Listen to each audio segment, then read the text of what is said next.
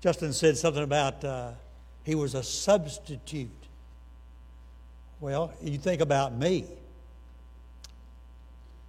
I'm the third man down the list. That doesn't make you feel very secure. Did you know that? If you're third man. But I've always thought, well, better to be a substitute than nothing at all. I remember, we all remember, those of us who played ball, any kind of ball. I remember playing football, and I can tell you all the good things I did. Very rarely have I ever told you about the bad things that I did. I remember we were playing Russellville. The Marlton Devil Dogs were playing Russellville. On that year, Russellville was the second best team in Arkansas. Central in Little Rock was always a powerhouse. They had the number one team. Russellville had number two. It was a cold November night. I was a sophomore, so I was on the bench. And the game was going on, and we were really playing them a good game. They were leading us 60-0. True. And so we're down to about the last 30 seconds of the game. And Coach turned around and looked way down at the end of the bench. I was sitting down there. He said, "Come here, Ben." And so I run over to him. He said, "You go in there and run the last play. You can't do any worse than the rest of them." Encouragement. Man, I go in the game. They call my number to go off tackle, right tackle. And over there we had a big old end named Jimmy Kinnemer. Jimmy was 6'7" and just about that big around. And so I would run right off of his backside, okay? And so they call my number, I take off to the goal, and I was closer to the goal than I am to these kids down front here. And so it opened up, and I saw the goal line, and I said, "I'm going to score against Russellville." That would have been a big thing. And so I take off for the goal, and I'm about 2 steps from the goal, and Jimmy Kinnemer, the big old tall end, stuck his leg up and tripped me. My own man tripped me. And I fell about that short of the goal. And the referee said, "Game's over. Time's over." So I had my moment of glory playing Russellville. I almost scored. So a lot of times, I have to substitute, fill in for somebody. I'm filling in for the pastor, asking God to help me today to talk to you about some things that have been on my heart for a while. I want to talk to you about searching for refuge, searching for help, looking for help, asking God to help us do things that we need to do for Him.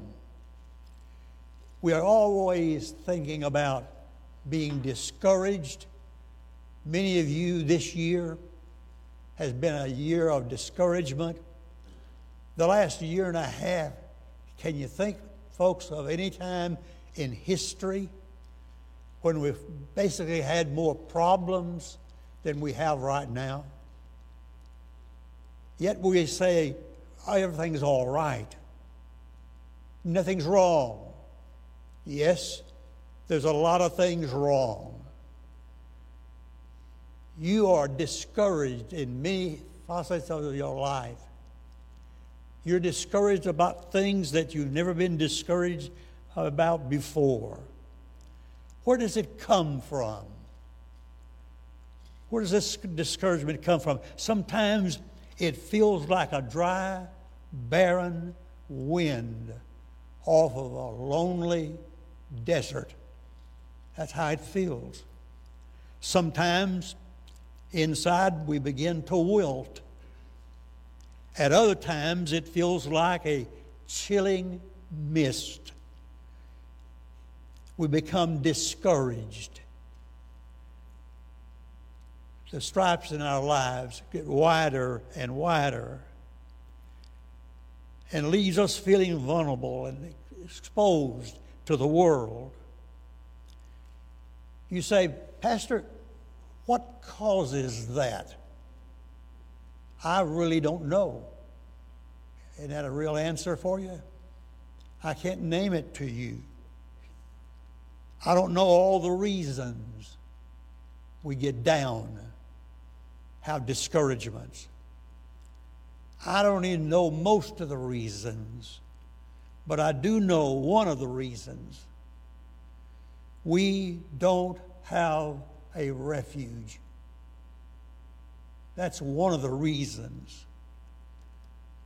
Sheltered from a lot of things in our lives, all of a sudden we're exposed to a lot of hard things.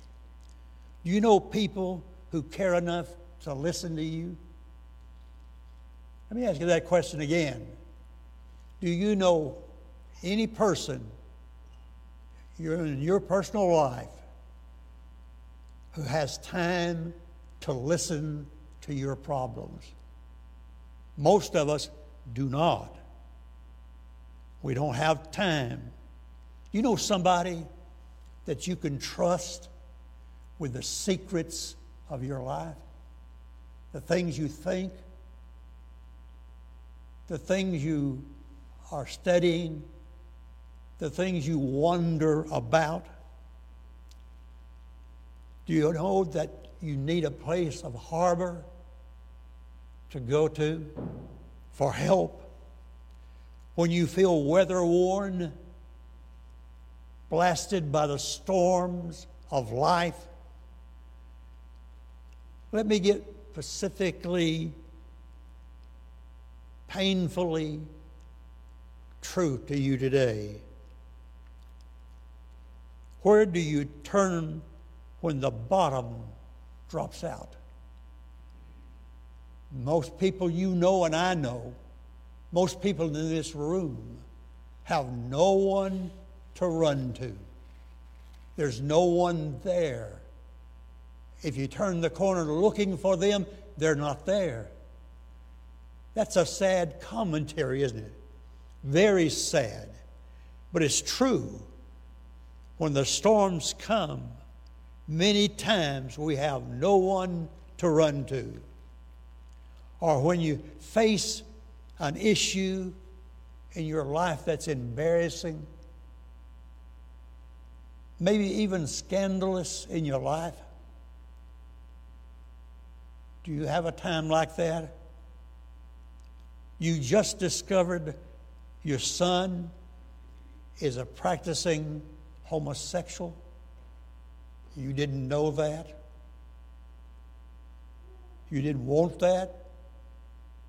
You didn't know that was happening. Your mate is thinking about and talking about divorce or separation. You wonder about that. Your daughter has run away for the 6th time. Might even thinks that the unwed daughter, is pregnant. A hard time. You lost your job, and it was your fault. Nobody else's fault. Your fault. Financially, you've blown it. You've wasted your money. You've misspent. You didn't mean to do that, but it's your fault. You're going to jail for breaking the law. You didn't mean to do that, but you just kept going deeper and deeper, and finally the law caught up with you. What's your need? If all those things are happening to you, what's your need? You need a shelter. Every one of us need a shelter. You need a listener, someone to listen to you, someone who understands. But to whom do you turn when there's no one to tell your troubles to? There's an old song about that. When do you find encouragement, or where do you find it? I'd like to call your attention in the Word of God to a man who found rest and who found repair for his life. His name, you know it, David. He needed help desperately in his life. He was cornered. He was bruised. Adversity was all around him, and struggling with the law of self-esteem. He wrote down these words in what we would call today a journal. He wrote down some things. Listen to what he said to us in Psalm 31, 1 and 2. In thee, O Lord, do I put my trust. Let me never be ashamed. Deliver me in thy righteousness. Bow down thine ear to me. Deliver me speedily. Be thou my strong rock for an house of defense to save me. Failing in strength, wounded in spirit, David cries out of a need for refuge in his life. The Hebrew term speaks of protective place, a protective place.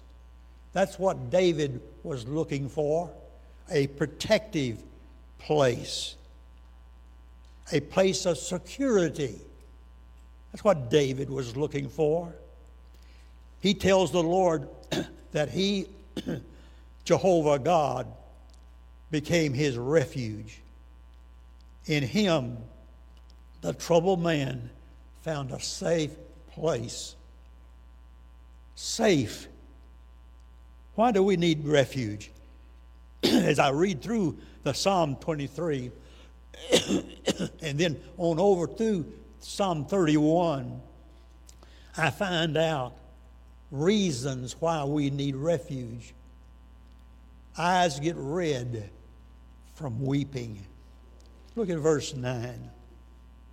Have mercy upon me, O Lord, for I am in trouble. Mine eye is consumed with grief.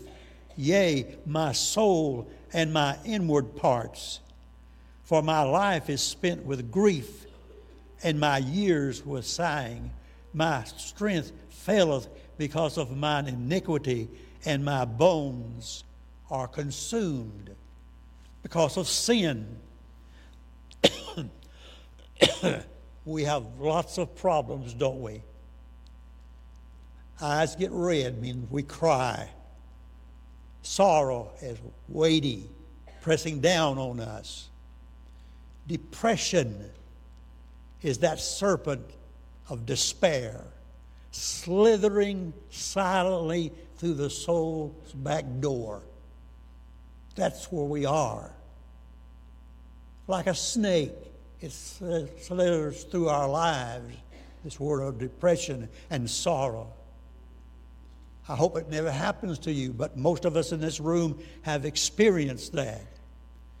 We doubt that God cares for us. Does he really care for me? Doubting is a person in our prayers We doubt even our prayers. Doubting even there is a God. We doubt that. Sitting, staring wild-eyed into space. Desperately waiting out the human race. We'd like to end it up right now. It's heavy on our shoulders, and we don't understand what's happening about us. That's why we need refuge. Because we are sinful, and sin accuses us. And right now in this room, sin is accusing people in this room right now. You say, what do you mean by that? I mean, we feel guilty of things that we're doing out of the will of God. And so many are out of the will of God now. Their hearts are breaking, and they're just staring into space, desperately waiting out the human race. And you can say it over and over again, how heavy that is, because that's deep, and that is something that we all experience. The church is not growing, and it's your fault. And you say, you accusing us, preacher? Yes, and I'm accusing Ben Rowell. Church not growing. Why is it not growing? You'll say, well, maybe the preaching's not good, or maybe the music's not good, or something's wrong. Listen, folks, whatever is out there wrong with the church, it's us. We're the fault. We're the one that causes it. So the church is not growing. Your Sunday school class is not growing. Whose fault is it? It's your fault, my fault. We're in the blame for that. We can't blame anyone else. We're tortured also here in Psalm 31, 11 through 13. We're tortured by the whispers of others. The thought of what people are saying is more important than anything else to us. We worry about what the world thinks about us rather than what God thinks about us. So if your class is not growing, it's your fault. It's what we're doing or not doing. We need to take accord to that. We need to think, I need to get hold of this, and I need to do something about it. I need to do something about it. I remember my second church, Hayward Baptist Church in Hayward, Missouri. It was really Macedonia Baptist Church. And I remember about that church, and I went to an associational meeting. And we had one multimillionaire in our church. One. And she owned a big farm, had all the money in the world she wanted, all the things she ever wanted in her life. And she was sitting behind me at this associational meeting. And our little old church was struggling. They barely could pay my salary. Sometimes I had to wait till all the deposits were in on Monday so I could get my check. And so we were talking about paying the preacher. This preacher was preaching about paying the preacher. And she leaned over and punched me on the shoulder. And I turned around and looked at her, and she said, are they still behind on your salary? Are they still behind on your salary? And she was a multi-millionaire. And yet she was worried about they. It was her. If she'd have tithed, we didn't have Walmart back then. I would have taken 8%, besides 10 from her. Are they behind? You see, we blame someone else for what's happening. We need a refuge to go to, a place to hide, a place to heal. Heal your soul, heal your body, heal your spirit. We need that. You say, Pastor, how can I find that? Why not share David's shelter? the one he called my strength, the one he called my mighty rock, the one he called my fortress, the one he called my stronghold, the one he called my high tower. David's refuge never failed. Never. It always was not even one time did David fail in looking for the right refuge in his life. David never regretted following God.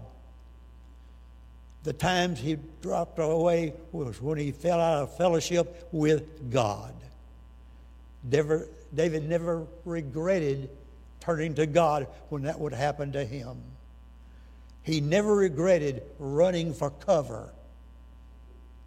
That's what we have to do. Run for cover. Run as hard as we can. Get away from all the temptations that come our way. Get away from the things that tempt us to do the wrong things. Don't be afraid to call for help. Let me say that to you again. Do not be afraid to call for help. God wants our lifestyle. We have a lifestyle, and God wants our lifestyle to be better than we think He does. I'm too stubborn. I'm too prone to slow down when I should rush ahead for God. I'm too proud to ask for help. Are you there? I've been there a lot of times in my life. Just proud. So proud that I won't say, God, I need you. In the world right now, if it's beginning in your life to feel rotten and low down, if it's too big and too heavy for you to carry, I'm going to suggest to you today one of the few 4-letter words God loves to hear His people say. There are 4-letter words that He wants you to say. I believe number 1 is say, help. God wants you, God wants me to use the word help. Send us help, Lord. I'm in too big a hurry. I need your help. When our backs are against the wall, and if I'd ask you to raise your hand and you'd be honest with me today, I'd say, how many in this room you feel like your back is against the wall? Most of you, I'm going to say all of you, but most of you would raise your hand and say, my back is against the wall. I need help. God, look at me. Listen to me. He said, bend your ear to me. David said that. Bend your ear to me, God. We cry out, God, I have to have your help right now. Not tomorrow, right now. So don't be afraid of that 4-letter word, help. God, help me. Matthew 11 says, come unto me, all you who are weary and are burdened, and I will give you rest. Take my yoke upon you and learn from me. For I am gentle, humble of heart, and you will find rest for your soul. For my yoke is easy, and my burden is light. He's there for you, right where you are. He's there for you now. Cry out with a loud voice, help, help. I need you, Lord. I need you so much. Help me right now. I love you, Lord. I trust you. Come now and give me peace and give me rest and give me healing. For I ask it in the name of Jesus. Amen. Lord, there's people in this room that need you desperately. And they're just so proud they won't ask you. Lord, take away the pride and let us right now ask you for the help that's needed in our lives. For we ask it in the name of Jesus. Amen.